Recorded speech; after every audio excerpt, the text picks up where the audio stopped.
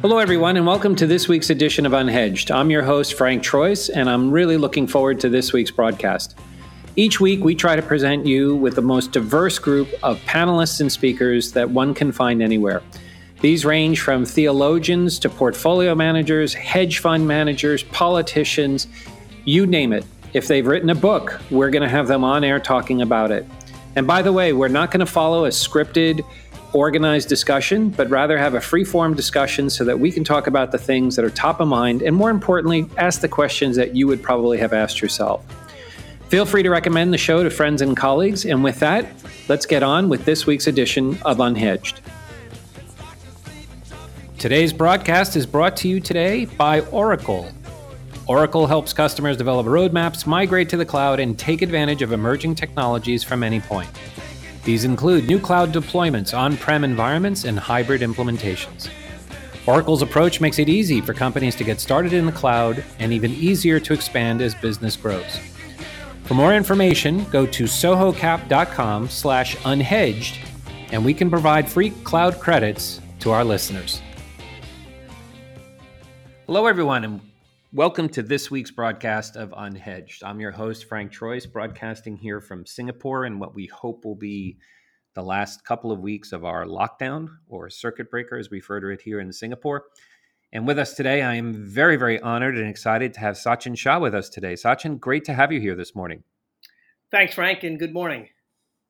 And good morning to you. So as I think one of the ironies here, for the sake of our listeners and for the sake of giving them a giggle, you and I actually have bonded through COVID. We have yet to meet face to face, and we were introduced through mutual friends at the beginning of the crisis. And just curious for you, how has this been for you and your family going through COVID? You know, Frank, I think I'm at the point now where we're entering our third month of lockdown here in Singapore. And as I've been describing to people this past week, I am at the point of going slowly mad. It really, I think we've done a great job with it. And my wife and younger son have just been fantastic. And I particularly give credit to my 11-year-old son, who's had to stay home from school, can't go out, can't see his friends, and has really made the best of it of all of us. He's much more adult than me, but I'm at my tipping point. I need to get out. I need to be at a bar. I need to see people, and I need to be able to have a bit more freedom here. No, truth be told, I completely agree, and it certainly gives one an appreciation for the challenge of solitary confinement. If you were in prison, it's been a surreal experience to go through this. It's interesting you say that. The other day, and last night, my wife and I went out to restock our liquor cabinet, and I just made this offhanded comment to her. I said, now we know what it feels like when people eventually go to Mars. She looked at me like I was a bit weird, and I just said, well, that's the reality of it. It's like a 6-month trip, and you're in the same spaceship, confined room with about 5 or 6 of your fellow astronauts. Yeah. Off you go. That's what it feels like. Yeah. Yeah, and truth be told, to that point, it's funny you bring that up relative to the space shuttle, because, I mean, to a certain extent, there's also the muscle atrophy that's been occurring over the break as well. Yes, without a doubt. Though I think I've managed, or at least I feel like I am, manage my workout schedule much better than I would if I was traveling all over the region here. But it's been very good for alcohol sales.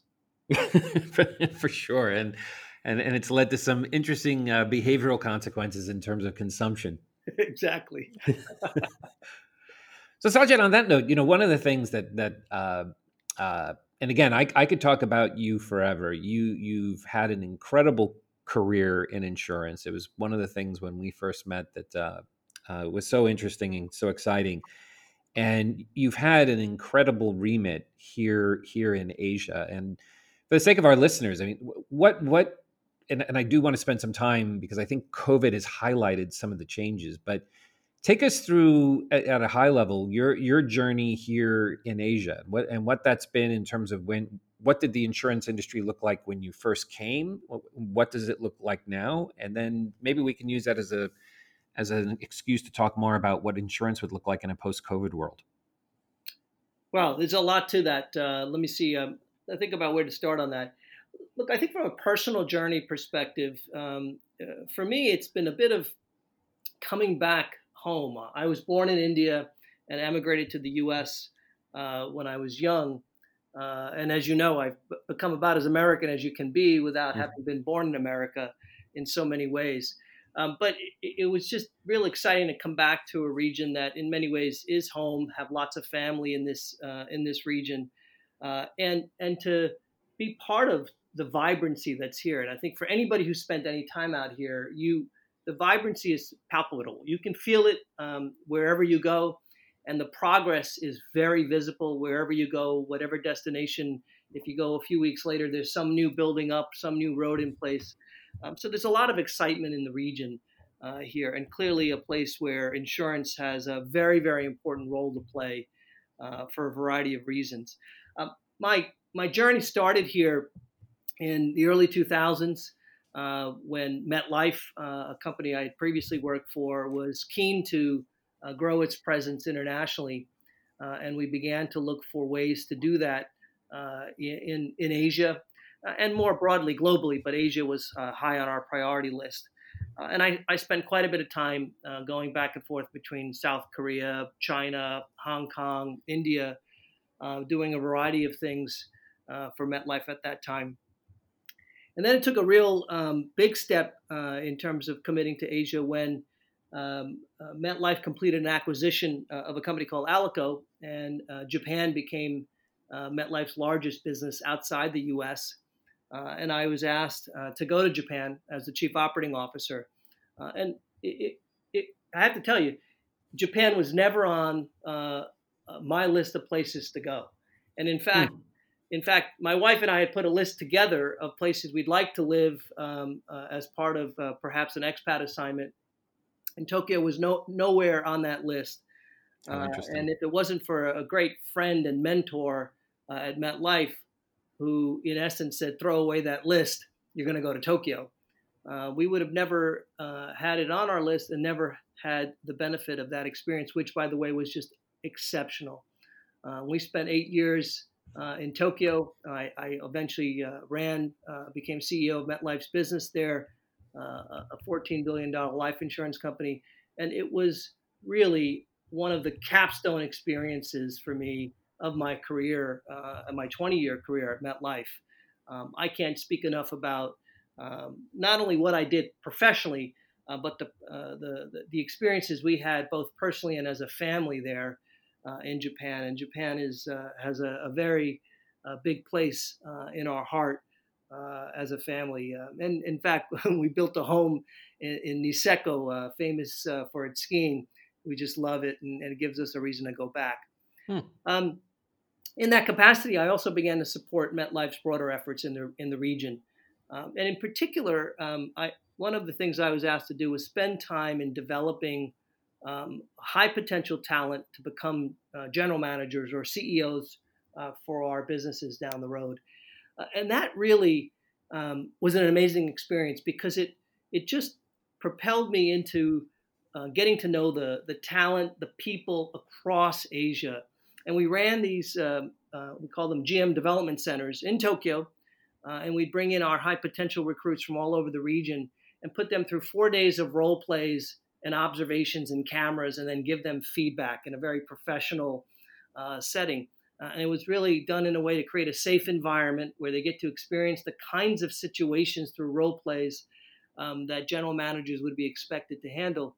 But it was fascinating because you got very quickly to access people from all over the region. And one of the things you very quickly realize is that the Western world thinks of Asia as Asia.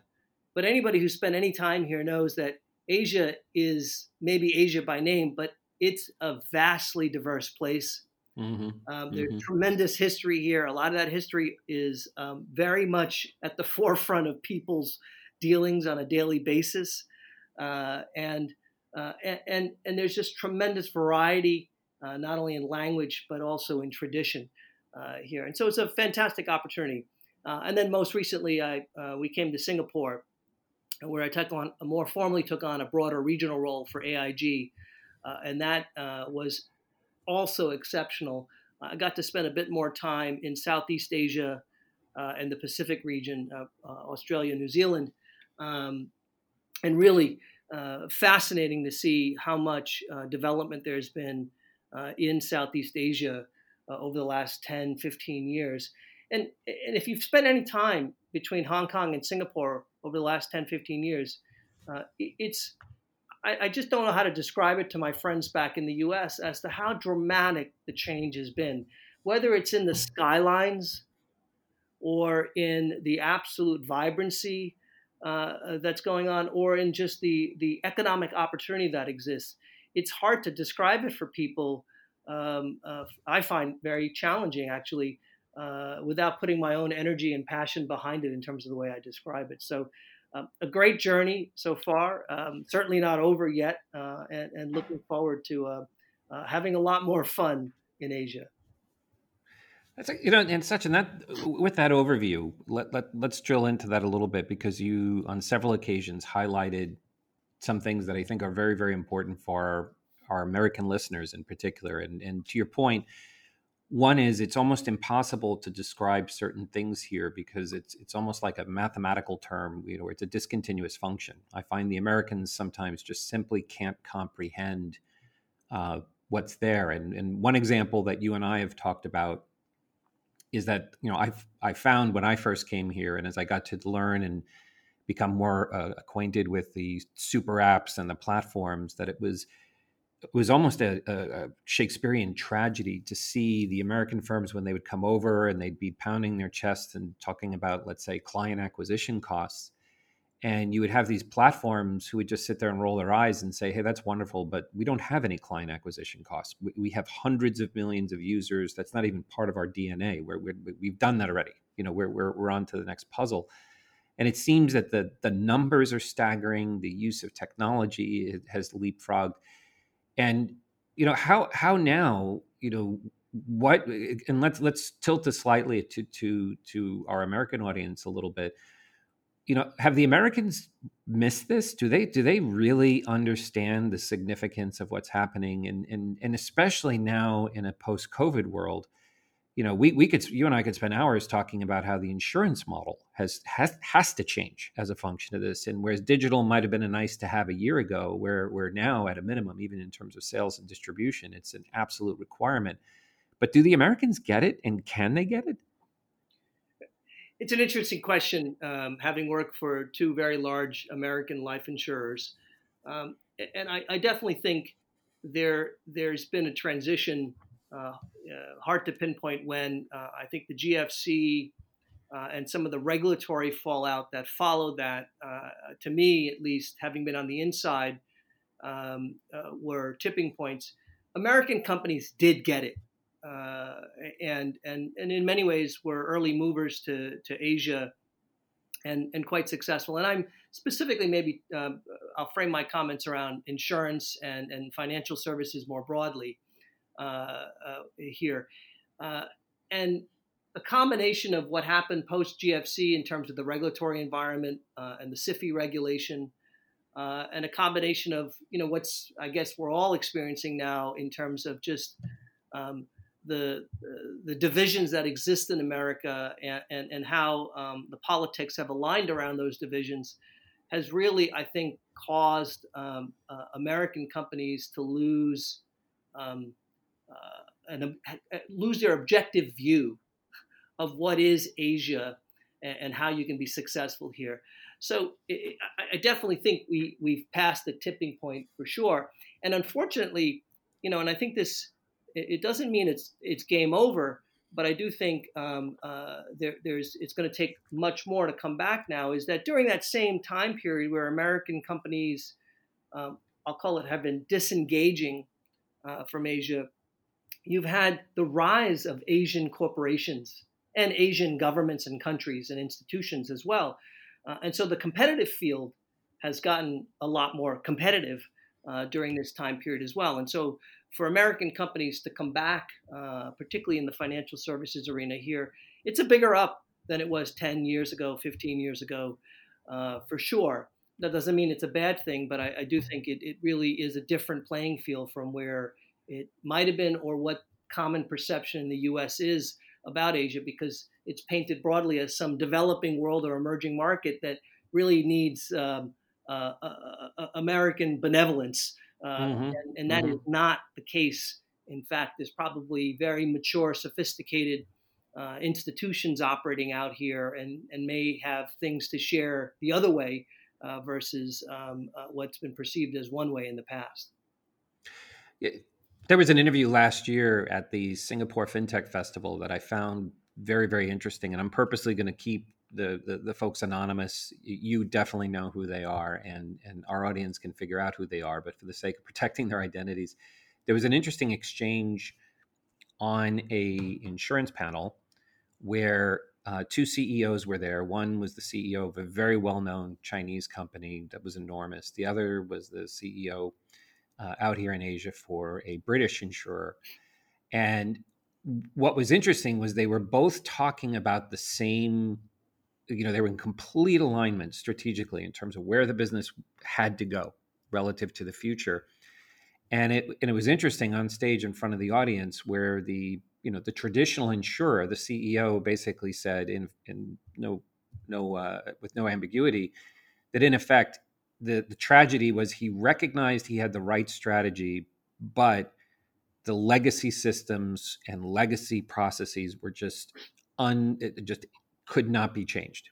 No matter what he was doing culturally, that it didn't matter how many resources they were throwing at it, they simply couldn't get the organization to move. And he realized that, in fact, in order for insurance to compete and make that move, that in effect you needed to start clean. It's almost like you needed to start a completely new company. What are your thoughts on that? Because that was the one moment when the audience paused and they said, wow, here he was at the top of the food chain. He had everything in front of him to do this, but it was actually a function of all that legacy infrastructure. He couldn't change it and he couldn't move it. And he acquiesced to it. He said, it's just, we're just not going to be able to execute on this given our legacy systems. Look, I am very familiar with the event you're referring to and the particular conversation, and I think this is his comments would broadly speak for just about any Western insurer that's operating here in Asia, and I'd say probably even in their home markets. This is a very, very common challenge for insurance companies. But to step back, and I think this gets to the point that you were making earlier. I think one of the challenges that Western companies struggle with out here is to assume that things will progress the way they did in your home market. So in this case, the U.S. here.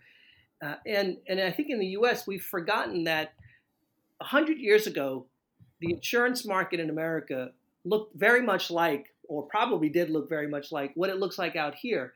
But somehow we don't have the patience to let these markets go through that evolution. And they'll go through that evolution much more rapidly here. And so the concept of legacy systems or processes or starting from scratch or doing things that were not quite as baked here, there's a lot less tolerance for that because of where the American market's matured to. Yet bringing that level of expectation into a developing market, or a market that's already advanced past some of these things, because technology is at a very different point today at the consumer level than it was 50 years ago in the U.S. here. So there is this concept. I use this quote often from John Maynard Keynes: "The greatest difficulty in the world is not for people to accept new ideas, but to make them forget about their old ideas." I like that. And it really, to me, is exactly what is the challenge for a lot of Western companies and certainly insurance companies operating here, is that there is this legacy and there is this openness to wanting to accept new ideas, but there's not this willingness to let it go. And I think that really was where the comment that you referenced that was made is going, which is we've just got to start from scratch because we're open to the new ideas, but we keep talking about what's in the way, and we just need to forget about it now. And to your point, I think COVID has really created that tipping point, because all of the excuses, challenges that were in the way for companies to virtualize their operations, to be much more digital, to create more remote working, if not 100% remote working, it went away because it was a absolute hygiene factor now, the last 3 months. And so I think there has been now a real tipping point, and companies can now step back and begin to say, wow, you know what? We can overcome this legacy. We can overcome some of these issues. And we can stop using paper, which insurance companies are notorious for still using in such a big way here. And so COVID, I think, has really changed the game and created a tipping point around dealing with legacy, and to use that quote from John Maynard Keynes, to begin to forget about our old ideas. If we were to bifurcate the two, and let's assume we'll table this for 1 second, but on the one hand, you have the Western firm new to the region coming in, and then you have the legacy firms that are already here. If we focus on the latter for a second, because what you're saying now about COVID, I think is exceptionally important. Let's use that CEO as a straw man again for this argument, where before, just simply a year ago in a pre-COVID world, he didn't have the systemic catalyst, the systemic catalyst to move forward. Generalize that for a second. What would you now say to all of those traditional Western firms? Like, these are the 2 to 3 things you need to be focused on right now in a post-COVID world immediately. This is, what would those 2 to 3 things look like and this is for the firms that are here. So if we were talking to that CEO who capitulated and to say, no, you this is what you need to do. These are what would those 2 to 3 things be? From my perspective, I think the first is slam the accelerator on digitalization and virtualization of your business model. A lot of companies were doing that. And the way I describe this is, pre-COVID, the level of digitalization or technology investment companies made, it was an option. Some did a lot of it. Some did a little bit. Some said, we're going to wait till it's, at a much more scaled point. Now, it's a minimum requirement. It's a hygiene factor. So that'd be the number one thing is get behind it. The second, which is also, I think, critical in this environment, and it really plays into more the macroeconomic situation around interest rates, is operating expenses, and operating expense transparency and capital allocation are going to become even more important. Not that they weren't, but even more important. And the pressure on expenses and unit costs is going to be very, very high, because you also have to invest in digitalization at the same time. And then the third thing would be around really using this as a way to rethink your workforce and what you're doing, not only about whether they work from home or whether they work in the office, but the skill set of your workforce, the kind of work that ultimately you want them to aim at here, and getting much more of the workforce aimed towards customer facing or customer transactions. There's a real opportunity to do this because the work's getting virtualized. A lot of the manufacturing line stuff should theoretically be going away or getting virtualized or digitalized. And that should create opportunity to redirect people off the manufacturing line into customer-facing type opportunities, which should drive growth, if not customer retention. On your point on digitalization, let's pick on that for a second. There was one firm here who, again, an individual you and I both know, but we'll keep him nameless. And he's the head of distribution, and for a long time had been trying to. He has a big remit, in terms of using digitalization for distribution. But again, like the other individual we mentioned, couldn't move the needle and had a laundry list of items. I'll never forget his quote to me one time was, he said, "Believe it or not, we're still trying to explain what DocuSign is in the organization." So your point on paper is well noted. And fast forward now, where so much of their sales were due to face-to-face interactions with their sales force, where now now the CEO is screaming, "We need to digitize," but he hasn't provided any points to that. Just, it's a big macro, we need to digitize. What would you drill down into that? What do you think these organizations now need to do relative to digitalization? And again, what would be the 2 to 3 things you would say to them? You need to focus on this if you're coming out of the gates. Yeah, I think, look, it's sort of obvious, I suppose, for the parts of the audience that are at least versed in insurance. If you think about the input and output side of insurance, right? The input side is getting a customer and collecting premium. And the output side is ultimately paying a claim if that customer happens to have an event, a covered event. So on the input side, if you think about what's happened in the last 3 months, how do you provide your sales force with tools and technology that allows them to operate in a virtualized environment? And for most companies, they were caught unprepared for this, and the sales folks themselves had to do their own creative solutioning. Now, there's plenty of solutions out there, whether it's FaceTime or WhatsApp video or Zoom or whatever here, but integrating that in and redefining your customer relationship management process and embedding these tools into how you train your agents and expect your agents to operate, and letting that information then flow into your company. That's critical now. And none of us know when COVID goes away, and none of us know when the next COVID comes. I think we've now all painfully experienced what can happen when you're unprepared for this. And so this aspect of the front end of the insurance becoming virtualized and having the optionality for the customer to hop in and out of the virtual world versus the in-person world is a hygiene factor now. On the back end, same thing. Claims are largely paper processed today across the industry there. And there's been lots of efforts and some notable efforts made by various companies to go to digital claims. And there's, I'll say good progress there. But as a whole, the industry still operates largely on paper, often requiring a visit by a human being to the site of the event or accident to validate that it did indeed happen before coverage is triggered and claims are paid. That whole model has been suffering the last 3 months.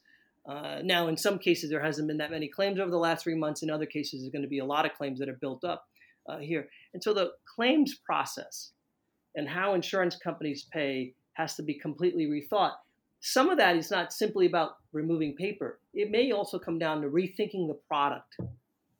Insurance product can be very complex here. And in a world where you have to virtually pay something, it's not simply about removing the paper. It may come down to, as I said, how do we simplify the design of the product so that we can automate what we do end to end? There's a lot of thinking to do here. There's some obvious stuff and a lot of low-hanging stuff as well. But the big change is going to come by stepping back and really rethinking through how we think about product, how we think about customer acquisition, and how we ultimately think about the operational side of the business, and creating a lot more resiliency or using resiliency to really drive how we design the whole operating model of the company. Let's focus on product, because you're alluding to something that's important. And obviously, the more data points you have on the counterpart, the easier it is to wrap your arms around what you're actually underwriting. And again, drawing the contrast between the Asian firms and access to data that they have relative to a traditional Western firm, is there a difference now in the ability to price risk, given, and especially now in a post-COVID world? And I'm going to say something grotesquely oversimplistic, but the fact that now in China, the use of all of this information, and the fact that privacy is just now a word, and in China you don't really have any privacy, and all that information is accumulated, versus let's say in the States, where because of ethics issues and morality issues, that privacy is still there. How significant is that on the product side relative to, excuse me, how you would price this stuff? And again, are the Western firms in a position where they're just going to cede leadership to Asia simply because Asia is willing to use that data to make an underwriting decision? Yeah, this has been a big, I think, focal point for the industry over the last several years, and it's exactly what you said. I think for Western firms, there's a lot of reluctance to go here because of either the ethical or moral issues that using some of this data presents, and in more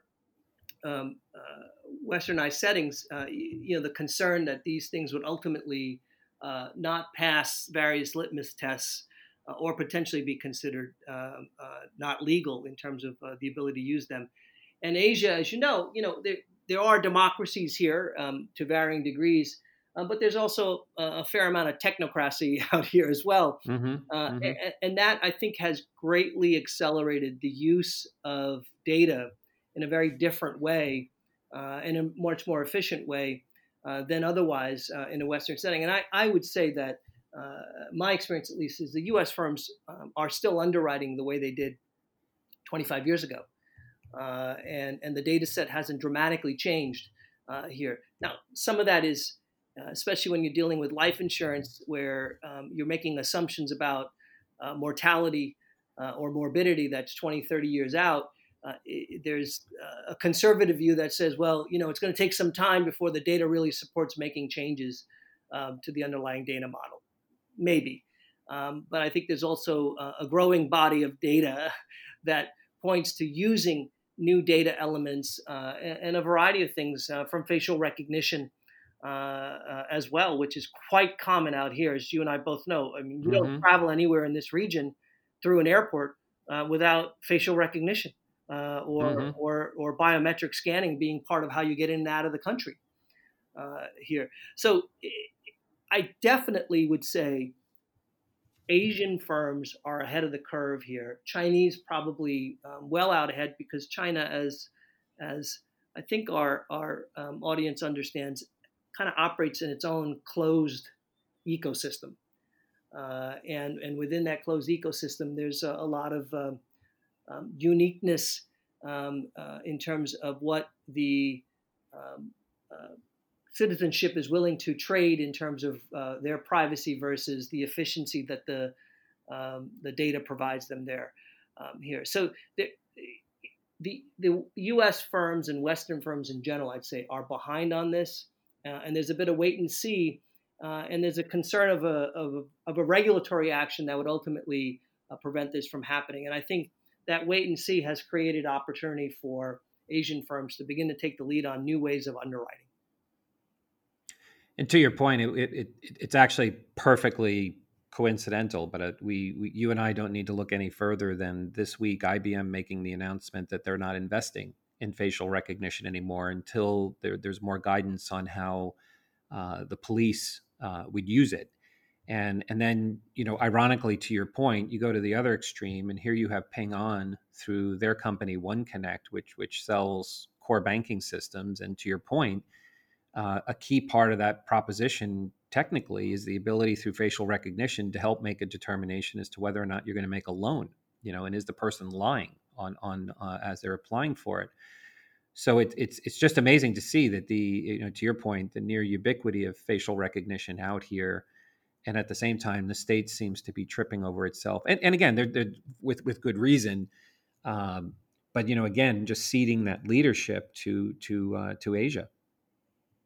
Yeah, and I think just on that point, there's lots of things that you could put in the way here in terms of why that is, perhaps. And there's a lot when you go country by country in Asia. The populations are largely homogeneous, whether it's Japan or South Korea or China, or pick any of the Southeast Asian countries themselves. It's places like Hong Kong or Singapore that tend to represent much more diverse, cosmopolitan, and mixed populations, but on the whole, at the broader country level, there's much more homogeneous populations, and perhaps there's an argument to be made, I don't know, that says, well, in that scenario, the concept of racial profiling is much harder there, which is one of the biggest concerns that's been raised with facial recognition in the U.S. and hence the actions that IBM took, and some others as well that followed them. Here. So it's interesting. And I do think there's some great examples out here, though, of letting citizens and the consumer decide how much privacy are you willing to trade for the convenience, the ease, perhaps the lower price that would create here.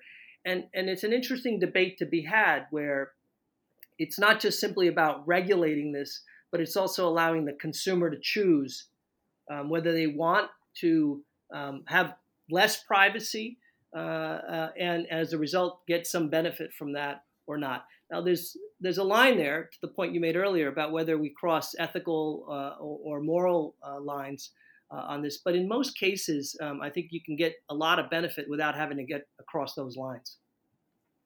And it's definitely apparent, Sachin. You and I could keep going for hours, and I'm going to sneak in one question, and then for the benefit of our listeners, we're definitely going to have you back here because we haven't even begun to talk about the markets, the investment risks, and liability matching. And so again, I'm going to table that for our next conversation. But for the sake of highlighting another anomaly in the markets here, and let me be very, very local with this because I think it's important that we're specific. But in Singapore, as you and I both know, there's right now a very active digital bank license process that the MAS has initiated, and it has called into question, based on the applicants, all of them being quote unquote neobanks. So on the one hand, large consortia applicants like Grab Singtel, and on the other end of the extreme, ByteDance is also trying now to become a financial services company. And the idea now that these institutions, and maybe another extreme would be Razer, the gaming company, which is actually applying for a full bank license. And people, again, back in the States, looking at that saying, okay, that's interesting because they otherwise, that this to them, on the Grab side could be like Uber and AT&T combining to become a bank. But where does this leave the role of an insurance company? And are we now looking at something where things are now starting to bundle again, but they're bundling under different verticals? Meaning, are we now in a world, and I want to qualify this by saying in Asia, are we now in a world where calling a company a bank or an insurance company is disappearing? And in effect, we have these large platforms where with enormous number of users, where now it's a function of them just providing all of these ancillary services. So the question is, I don't think insurance is going away, but are we now, is the next iteration of this the disappearance of insurance companies, in kind of the same vein that folks say that we won't even be talking about banks in 5 or 10 years? This is I'm sure, $1 million question, and a question that is talked about often in a lot of boardrooms as well. I do think, and to your point of bundling and unbundling, from an insurance company perspective, I think there's a huge unbundling or modularization of the product offering that needs to happen because of exactly what you're saying. The distribution points are changing from traditional distribution systems, typically agents, to a lot more of these digital type settings, and settings in which the opportunity to provide the consumer with insurance is definitely there, but it's a very different type of offer. And it's also an offer that's very time bound, because you're in the middle of some other transaction and you have an opportunity to insure a particular event here. It's a very different game. And historically, insurance companies have not played there or have not played it well. And this is really, to me, one of the big moves happening in Asia, with some of the commentary that you made about what's happening out here, and the ecosystem that insurance companies play into and sell into is really changing. And as I said earlier, I think it really is going to force insurance companies to rethink what their product offering is, and perhaps for another session. But I'd say, interestingly, in Asia, and this is true to life insurance, there really isn't life insurance in Asia. It's a savings market. And in many ways, there's a huge protection gap as a result of that. And that's something we could probably talk about separately here. But a lot of what's sold today is some sort of investment vehicle wrapped in insurance. And the insurance component is actually pretty small here. And so insurance companies have often more acted in the investment management space than they have in the protection space. And it's left a huge protection gap. And that's what you're beginning to see some of these sort of new economy or technology-based companies and ride-hailing apps and food delivery services and so on. They're filling that gap because they're reaching a consumer who is unprotected, and they're taking particular events and creating an opportunity for an insurance company to protect that or provide coverage for that consumer on that event here. Very, very interesting. Definitely not something that in my mind is going away, but it also begins to raise that broader question that I said, that the insurance industry itself in Asia, a lot of success, a lot of growth. A lot of the life insurance that's sold is really savings products wrapped with some insurance. And as a result, there's a huge protection gap and therefore opportunity being set up. Well, I think with that, my friend, we have definitely set the agenda for our next conversation. So I thank you for that. And this has been an unbelievable conversation. I think we've definitely set the table for a much larger conversation to follow up. And I think for the benefit of our listeners, I think it would be worthwhile at a minimum circling back after the digibank licenses have been awarded, because then that would put everyone in a position to specifically look at each counterpart. But Sachin, this has been a fantastic conversation. Thank you. Thank you. Appreciate the opportunity, Frank, and we'll talk soon. Thank you again. And for our listeners, thank you again for tuning into this week's episode of Unhedged. Again, please be safe and healthy, and we'll look forward to talking with you soon in the coming week. Take care.